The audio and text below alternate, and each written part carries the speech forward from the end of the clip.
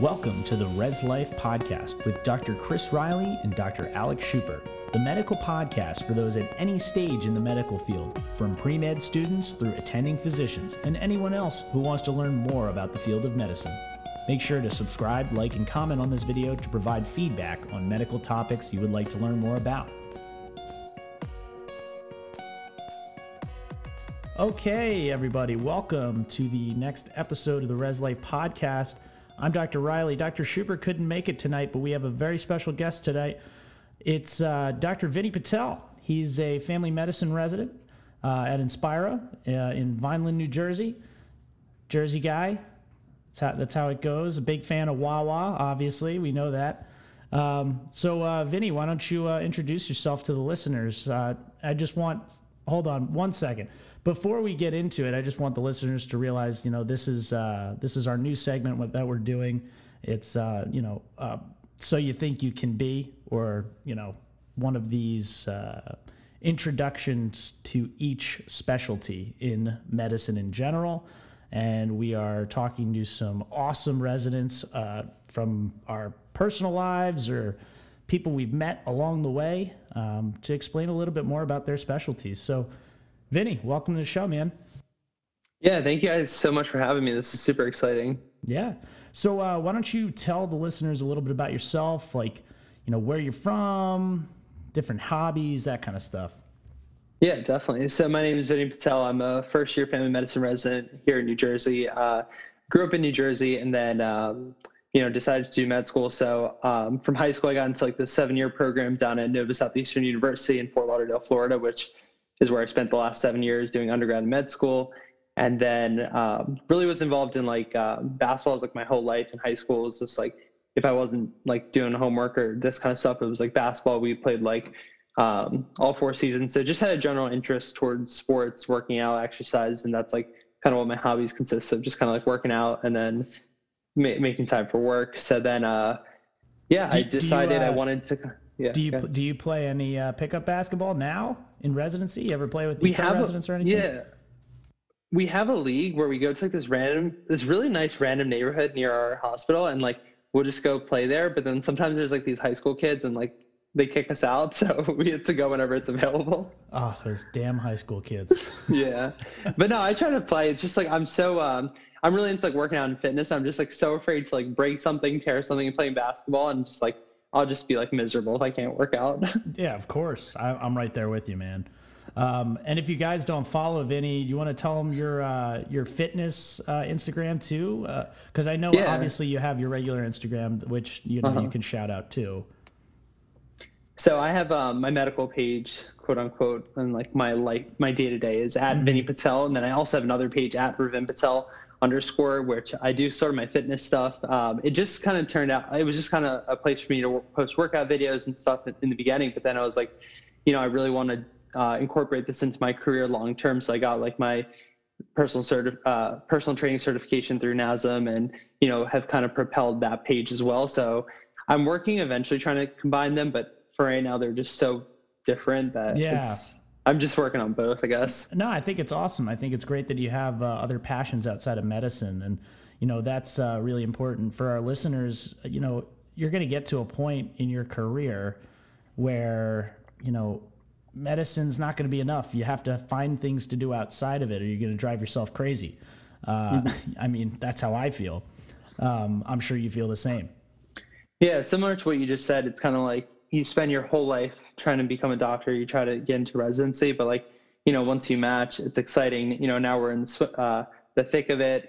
Okay, again, you'll match for fellowship. But then after that, it's if you have this sort of personality that drives you this far, you need to, your personality is just going to crave fulfillment and success in other fields. And that's why it's so important, like you said, to have, other passions that you're still pursuing more long-term.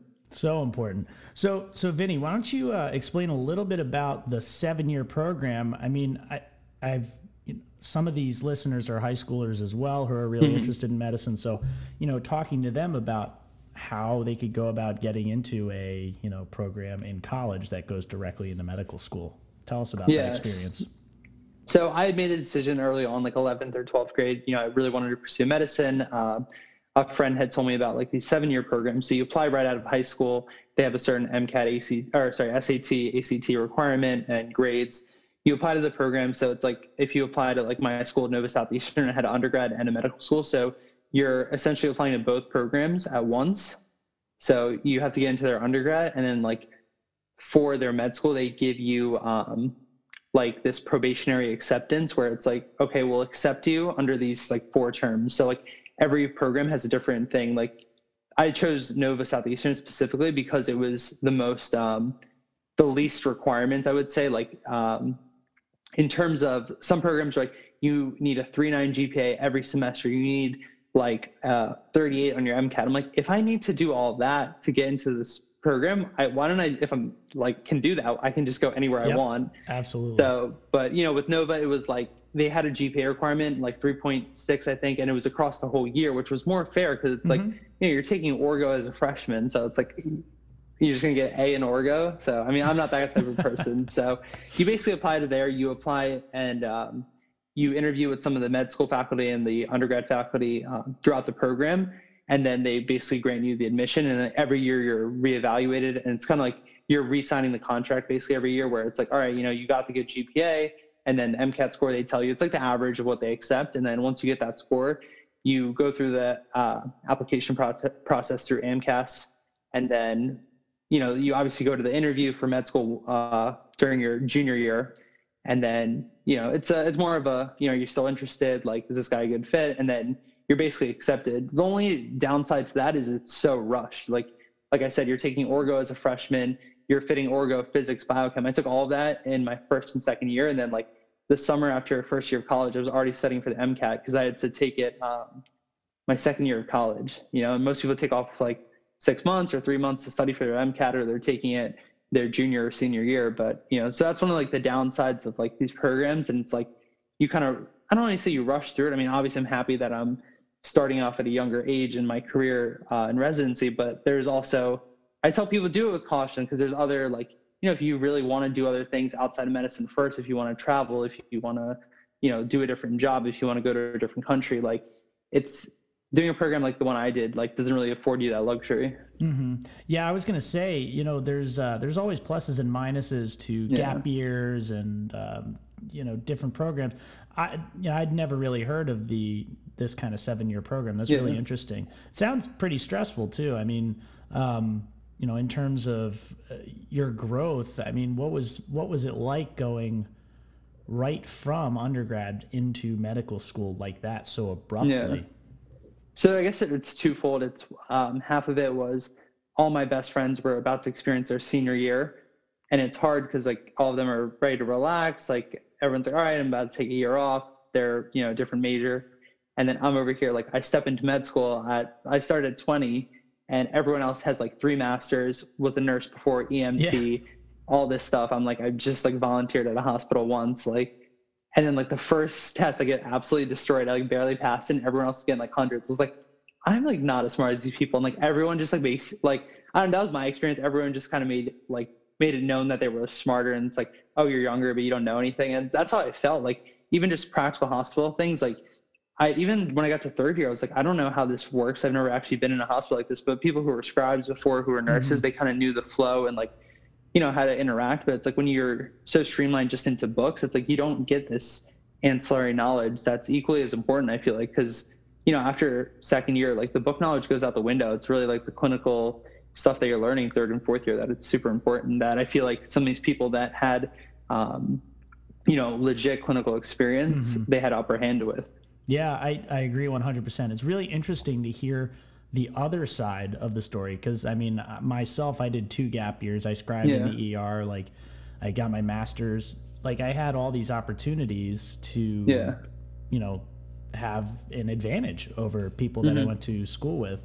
And I didn't even like think of it that way.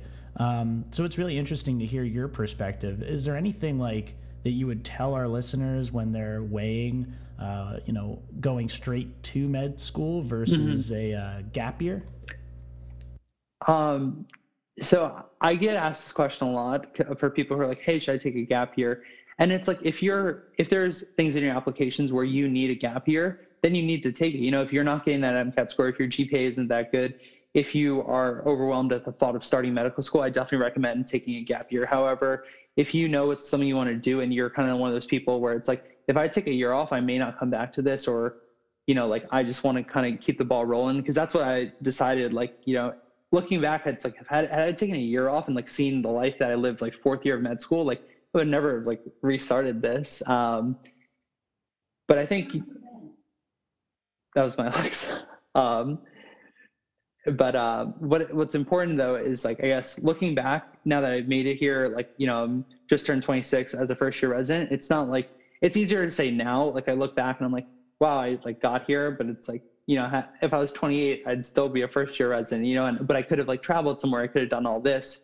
But then again, I have people in my program who are like, damn, I can't believe like you're young. And like, I wish like I didn't waste 2 years just like doing whatever I was doing. I wish I went straight through, but it's like grass is green on the other side, of course. Like I'm telling them like some of my friends have been to like every country and like done all this stuff. And I'm like, and they're like, oh, it doesn't matter. You're like already in residency. I'm like, you're in residency too. And like, you have all those experiences, but they're like, you'll have an attending salary to go do all those things. And we kind of just like backpacked and stuff. So you're going to have different life experiences. I think if you get in the first time and you're ready to go, just go. But if you have any doubts or there's certain things you're like, I don't want to wait 6, 7, 8 years to do. And like, some people want to start a family, whatever it is. Like, I think everyone has to, it's like case by case.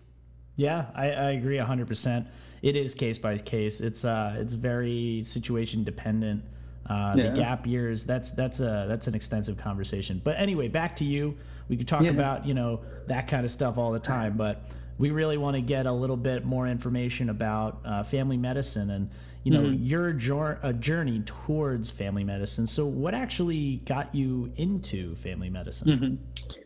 So again, with like the fast, like career path, I was like, people were like, oh, what kind of doctor do you want to be? I never really thought of it. Initially I was thinking ER.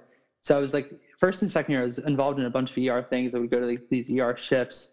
And I was just kind of like, when I got to like my clinicals and I saw it, I was like, I don't know if I could do this forever. But then, family medicine, people would always be like, oh, you'd be good in family medicine. And I was like, I don't really know. I think that would be kind of boring. I wouldn't want to do that. But then I worked with some amazing preceptors that like were like, I feel like, and I tell family medicine attendings this all the time, like med school does a horrible job of portraying what family medicine is. Like if you work with the right family medicine doctors, you'll be like shocked at what they do in terms of like how they actually will like alter patients' lives. It's like there's a stigma that you get these just like super non-compliant patients who don't want to listen. Like obviously we have a bunch of those, but we have so many people where we like, they're on the edge of like tipping over and we just like bring them back. Like they come to us with like all these crazy problems from these specialists that like don't explain anything. And we're just like, well, you should get this because of this. And like, oh, they never explained that to me. Like we're doing like all the time.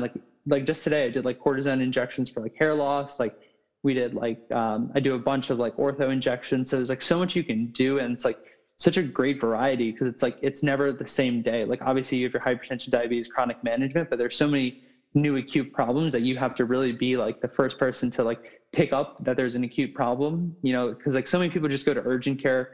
You see like all the, like the urgent care ER for abdominal pain, but it's like if you just came to one primary care provider, like we'd be like, oh, this looks like you have IBD or IBS and you just kind of better medicine. I don't know. So I just had a lot of good experiences in third year in private practice with people who their scope was just so huge. And it was like incredible to see like just how much like the patients really like trusted, family medicine doctors and just the rapport they had, like just how they would talk to certain patients in different ways. And just like some like would yell at them and be like, come on, man, like, you need to do better. And like, I know. Like, and as a student, they'd be like, oh, like doctor, whatever is going to be so mad I did this. Like, so it's a cool relationship. And like, yeah, I was going to say, from the ER perspective, what we see is we see all the people that are non-compliant, whatever, or they'll be like, oh, I want everything worked up now, but I have no continuity of care. But what we don't see are all the patients that actually are turned around by you guys, right? Mm-hmm. You always see, it's the same thing with EM. When we admit people, like that's all the admitting doctors see. They're like, oh, great, another admission, but they don't see all the people that we've dispoed out of the ER. Yeah.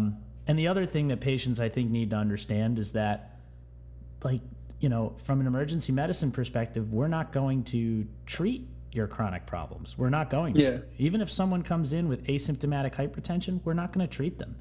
And they're very confused as to why they don't have primary care follow-up. My biggest thing is I find a primary care physician for every patient that comes in, whether it's a clinic or family doc, whoever. Yeah. And it's very frustrating to me that, the whole expectation of, I need to go to the urgent care, I need to go to the ER, and people aren't establishing primary care. But like I just said, there are a lot of people that do, and those are the people that we don't see, which is good that we don't see them. I don't want to see them in the ER ever. Yeah, but, and it's like you're saying, it's just people have this expectation of like we have so many people that come in, like I haven't seen a doctor in 6 years, their labs are all out of whack, and then they expect us to fix everything in one visit, and we're like, my program director is huge on telling us this. She's like, just tell them like come every month for the next like 3 or 4 months and let us like figure this out. It's like they're come with like hyperlipidemia, diabetes, like new onset, all this stuff. We're like, let's like lose some weight. Let's like start like some metformin. Let's do this. And like, you just give us some time, like be patient. It's like you running to the ER or you running to this person is not going to fix these issues. Like, and these issues you didn't just turn 50 and all this stuff happened. This is like 50 years. So that's why I try to tell like some of our younger patients, especially like when they start like vitals and like they start to gain weight, their blood pressure's like 142. I'm like, you have to fix this now, because I don't try to scare them, but I'm like, this is the reality of where you're headed.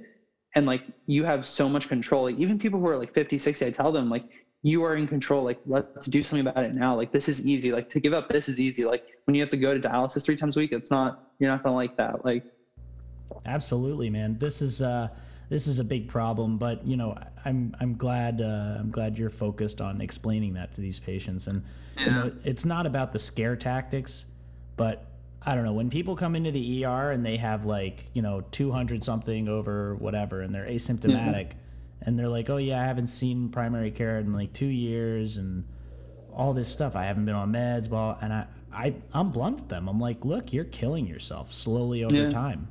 And, it's sad. But, we appreciate what you do because you keep a ton of people away from the ER, which I don't want people coming in the ER. Right. So that's awesome. So, I mean, that's a great explanation of why family medicine. I think it's awesome that it's a holistic approach to the patient. Like you said, you're very into, fitness, basketball, physical activity. I have a feeling you may want to do something with that in the future. Yeah, like that's another reason that helped me get into sports medicine or to family medicine, is to ultimately pursue sports medicine as like kind of my like longer term thing, and kind of incorporate that with some wellness, preventative medicine, more directed practices in terms of people who wanted people who are serious about like, reversing all the damage that they've done in the past. And like you said, a lot of these things are asymptomatic until they're not. So it's like, even me, it's like, if there's a problem, it's like, I'm not going to do anything about it. It's like, if you don't feel it, but it's like, when your stomach hurts that bad, let's go to the OR. My shoulder hurts, I can't play basketball anymore, I'll go to ortho. But it's like, like your sugar is uncontrolled. I don't feel it yet, but as soon as you start having blurry vision, all this stuff. That's the ticking time bomb, my friend. Yeah. But we'll get back to fellowships a little bit later. But why don't you talk a little bit about like family medicine residency in general? Like, are there any specific rotations you do? How's your experience been so far? Yeah. So I guess just to break it down, this is the thing I thought more people knew about this, but there's 2 types of family medicine programs. There's opposed and unopposed. Unopposed programs are programs where family medicine is the only residency in the entire hospital. So when you go to gen surg rotation, it's the attending and you. If you go to ER, there's no ER residence. It's the family medicine person. On OB, it's the same thing. I go to that's unopposed. I go to what's called an opposed program, where there are other residencies there. So when I go to ER, it's like the attending, 3 ER residents and me. When I go to OB, it's like whatever, 2 OB residents and me. I guess there's 2 schools of thoughts where it's like you should go to a unopposed program so that you can be the person doing everything.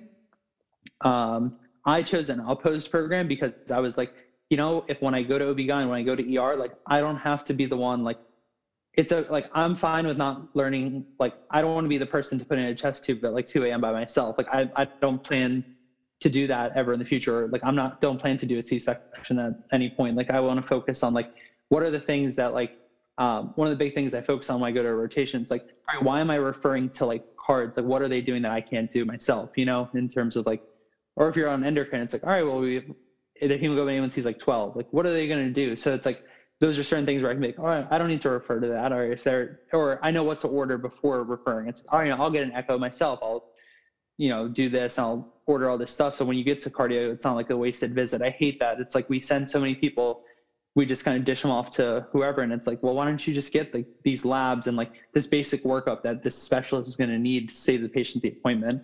But in terms of residency, it depends on how your program's set up. Ours is pretty inpatient heavy. So like our intern year spent 3 months of inpatient medicine. So it's basically, people always wonder what family med inpatient is. It's exactly like internal medicine. It's like, the only difference is that we admit our own patients that we see in our own continuity clinic. So it's like, if you were here, like if you got sick in New Jersey, you would go to a hospitalist, right? But like people in our area who go to our practice every month or every year, like when they get sick, we admit them and we take care of them, which is awesome like they're not just like you would be like a random person to the hospital. We don't know any of your meds, any of this stuff. But for them, we have like months and months of hospital notes or office notes that we're able to translate into the hospital. It's like, like we were monitoring this. Now we finally have to get like a CTA. We have to get this. And on top of that, you also have the continuity of your patient-physician relationship, which is something that I don't ever get to do unless, it's a frequent flyer or, of course. one of those people. And what's good about that is like we feel safe discharging earlier than, traditional hospitals, because then it's like, hey, like, you know what, it's Friday, like we're going to discharge you, but like definitely come Monday, like your appointment's at 8 a.m. Like, so we're able to follow it, and we know who to trust and who not to trust, essentially, who will come back, who won't, sort of deal. That's pretty awesome, man. That's a really cool perspective. So anybody listening to the podcast, just realize family medicine's all encompassing. And you do get that continuity of care, that physician-patient relationship, and you have the best physician-patient relationship, in my opinion, from what I've learned throughout the past, 4 years of med school and a little bit of residency right now. So, Vinny, family medicine has several different options for loan forgiveness. Can you like dive into that a little bit? Yeah. So the ideal, like what PSLF, public service loan forgiveness, for those listeners who aren't familiar with it, it's essentially a contract. Let's say you just did 3 years of traditional family medicine, internal medicine, pediatrics, anything in primary care, and going to an underserved area. And underserved people have this notion that like you have to be out in like the middle of nowhere. It's like there's places like when I was in school, like that were like 10 minutes from like literally downtown Miami that were considered underserved. You can be like 20 minutes from Philly, like some of the like richest areas, and be underserved. So you don't have to work in a community where it's like you're disconnected from everything. So basically you say, hey, I want to start this public service loan forgiveness, and I'm going to commit 10 years here. I'll get a lower salary. They'll pay you, let's say 50 cents on the dollar for every year that you work for them. But in the end, after 10 years of working, all your debt essentially gets eliminated. You think, oh, why doesn't everyone just do that? It's very difficult to achieve that.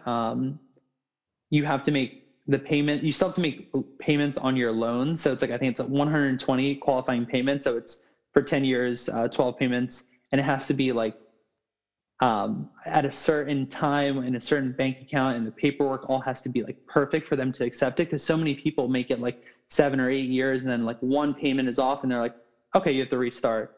So it's a area of frustration for a lot of people. So a lot of people just choose to be like, I'm going to find a hospitalist job, I'm going to find a regular job, and just pay it back myself. Interesting. Yeah, I was going to say a lot of the things I've heard are people saying, oh yeah, this one person I know, they didn't re-up at the certain date that they were supposed to re-up, and then they lost everything. Or so it's really sensitive. But if you stay on top of it, it seems like it's definitely a viable option. Yeah, and then you just have to choose whether it's like would you rather would you rather take a job that you enjoy in an area that you like, you'll make more money, and then you'll figure out how to pay it back? It all depends on your situation. If you are in enough debt where you're like, I really don't know how I'm going to pay this back, it's definitely a viable option. Yeah, definitely. So Vinny, why don't you tell us a little bit about, different kind of fellowships you can do from family medicine? Yeah, so family medicine itself comes with a lot of fellowship opportunities. Obviously, sports is one that I'm super interested in. A lot of people do geriatrics as well, just kind of specializing in the older population, focus more on patient populations that are older, not only in the outpatient setting, but in nursing homes and VAs as well. There's sleep medicine, there's palliative care, which is huge.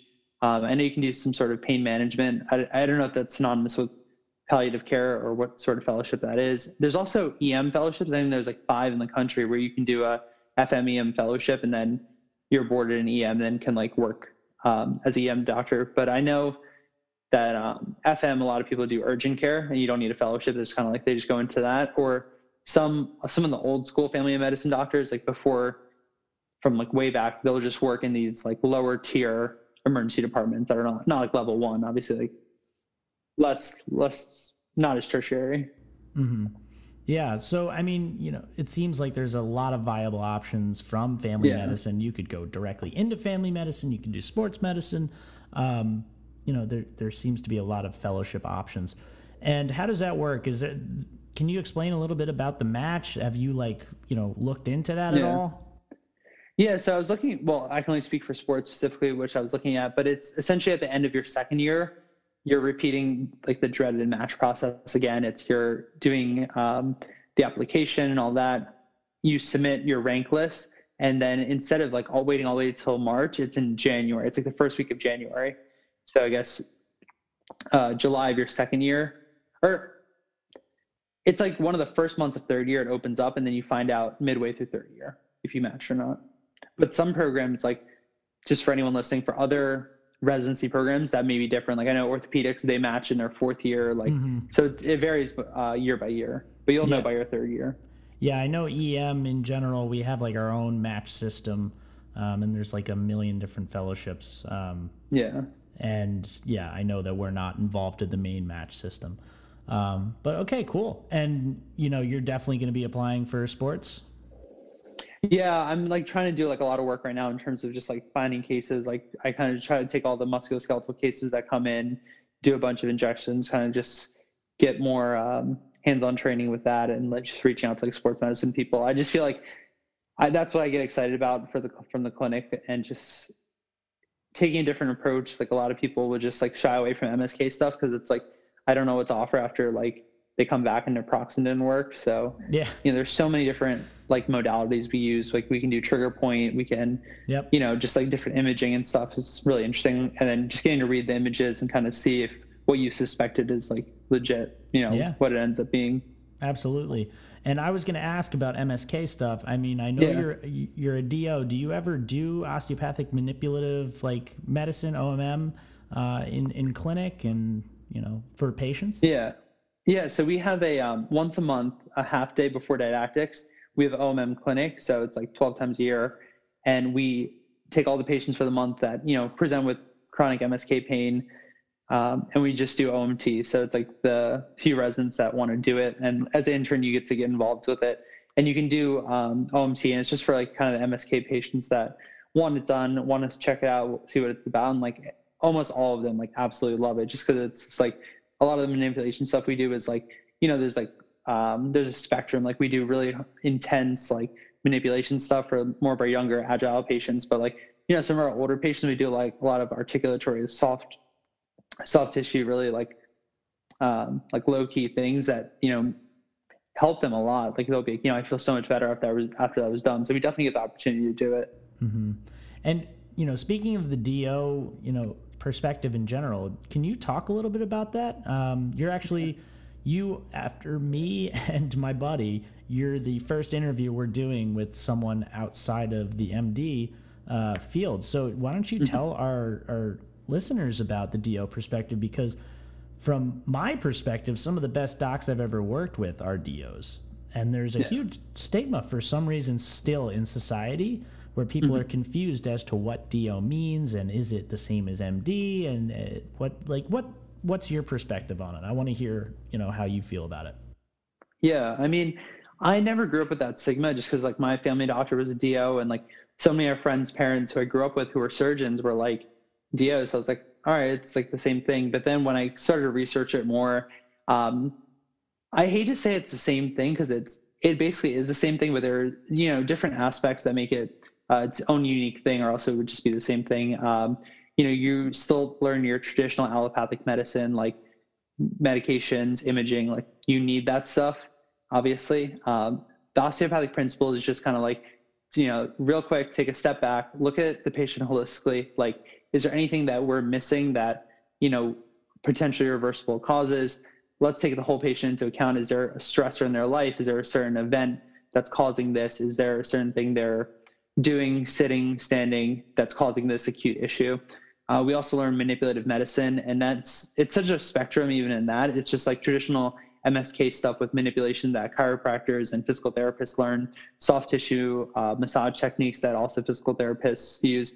But then there's just different like viscerosomatic versus somatic visceral, where it's like, kind of the visceral organs that are injured or, are pathologic. They can possibly cause some sort of like somatic symptoms that you can kind of palpate and see, like, if someone has back pain, you're kind of thinking, is this referred pain from somewhere else? Is it coming from like their hips or different things like that, which is so practical even for like, if you talk to people who are like even ortho and MD, they're like, yeah, like that's so smart. Like, or they agree with that in terms of like, is this knee pain or is this like hip pain or is this like thoracic pain that's like shifted them all the way down to their knee? So it's just kind of taking a step back and looking at the patient more as a whole rather than one just acute problem and hyper focusing on it. Yeah, I think a lot of it comes from ignorance, right? A lot of people had never had a DO as a doctor, or they'd never heard of it, and then they hear about it and they're like, oh, what's this? I don't know what it is, so I'm gonna just talk badly about it, which doesn't make sense to me. But also, I mean, you can't get too bent out of shape about it, because it's just, at the end of the day, you're still a doctor, so it doesn't matter. And that's right. I think that's the most important thing. And you got into this because this is something you've wanted to do since you said like 12th grade. That's crazy, man. It's a long road. It is. But I mean, this is awesome that you're at this point. And, speaking of which, I don't even know if we've mentioned family medicine is 3 years, correct? 3 years. Yeah. 3 years. So family medicine, 3 years, fellowship in many different specialties. And I know you're very interested in sports medicine. So as a whole, when you look at family medicine, where do you feel like the future is going? In terms of the future, I feel like I feel like there's a disconnect of education that I feel like family medicine can help provide in terms of, I feel like even when we were growing up, we didn't know this much about nutrition. Like people weren't working out. Like there's kids like see it in the gym all the time who are like 12, 14 who are like working out. Like we just kind of like played sports and like we never really focused on that. So I think family medicine doctors have a huge role upcoming at just educating the general population about preventative disease. And that's what I hope to do in terms of just like, there are so many things that we can just start reversing and just like, don't do certain things and your life will just, there's less of a chance of you getting all these diseases just because of weight gain, and just sedentary lifestyle is like creeping up on us so hard with like the advent of all this technology that it's like, I feel like family medicine providers, you see these people from when they were young to when they're old and just like constantly reminding them like, hey, you need to like watch this. You need to like keep moving, stay active. So that's where I kind of see it going. Yeah. Just more reinforcement of those principles. Yeah. And it seems like, the more technology we get, and Amazon Prime delivers same day now, so it's like people are expecting things to be immediate. We have this society of instant gratification, and that's, I think, one of the biggest problems for medicine, because now you're going to have all these urgent cares popping open, you're going to have all these people going to the ER for non-emergencies, which happens constantly, and no one following up with their primary care doctor. And a lot of it stems from the instant gratification. And I feel like we need to educate the public that if you do these small things, these very small things, but you have someone talk to you extensively about them and really have you understand, incorporate things like teach back method, you can really impact these people's lives in the long run. Because at the end of the day, when these people are, 55 and they haven't taken care of themselves their whole lives, they're coming to me for a massive coronary, and this is something that could have been prevented. And it's really important, preventative medicine in general. So family medicine, everybody. Dr. Vinny Patel, thank you so much for joining us. Is there anything you want to shout out right now? No, just I guess just check out my both my Instagram pages. I have at Vinny Patel and then at Ravin Patel _. And just want to thank you guys for having me on. This was super fun. Yeah, absolutely. And if you guys don't wear figs, wear figs. Because Vinny's got a little code there too. Definitely wear figs. And then if you're gonna buy the figs X Vinny Patel will save you some money. Nice. All right, guys, we'll see you next time. We'll figure out who's gonna be on next time. So don't you worry. All right. Have a good night, everybody.